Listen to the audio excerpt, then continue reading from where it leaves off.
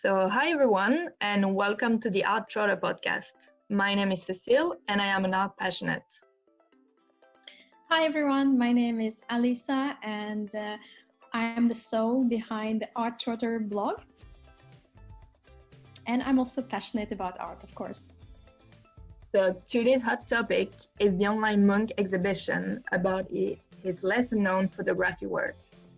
The Munch Museum launched its exhibition online 2 weeks ago as the museums were still closed in Oslo, and they're starting to reopen from June 15th. The Munch Museum will present The Experimental Self about his photography work and Yonder about his representation of nature. We checked it and got amazed by Munch's selfies. And yes, selfies, probably one of the first person to develop this concept. We selected some of our favorite photographs from the exhibition to discuss. So, Alisa, the first thing I would like to start with is Munch and his passion for photography. Where did it come from? Well, that's a great question.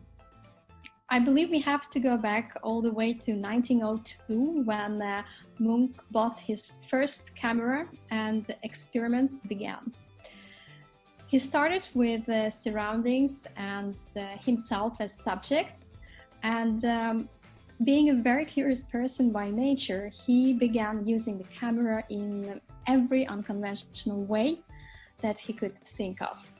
For example, he used unusual camera angles, faulty focus, movements during long time exposures that also resulted in the ghosting of the body.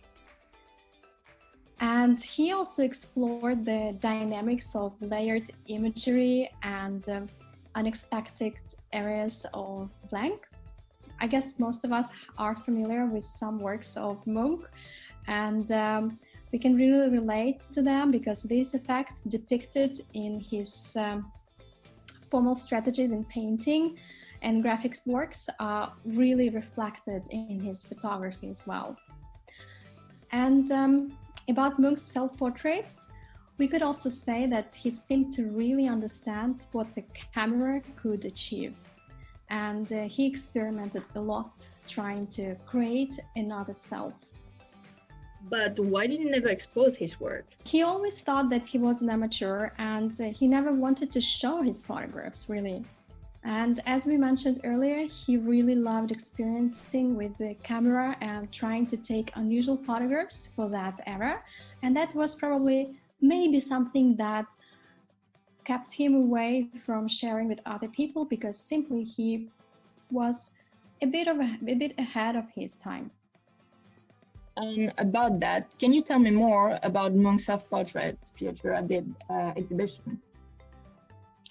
Sure. Well, the exhibition has really a few interesting self-portraits, and it gives a really new view on the artist, and it shows the new face of Munch that we haven't seen before. And I think, at least for me, Munch really appeared much closer to us, much closer to our time today. And I think we can really relate to him in a different way after seeing this exhibition. And his self-portraits are part of a group of similar works taken from a different angle. And Munch had a fascination for surreality, and he used technical manipulation to create spooky images rather than to capture reality.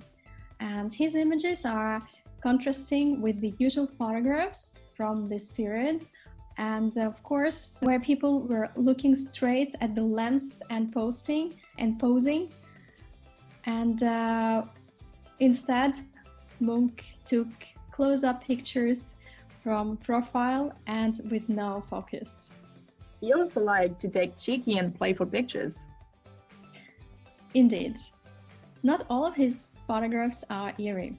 And the exhibition is presenting some of his bold pictures as well. For example, in one image, Munch is posing naked with a sword in one hand while holding the other hand on his hip.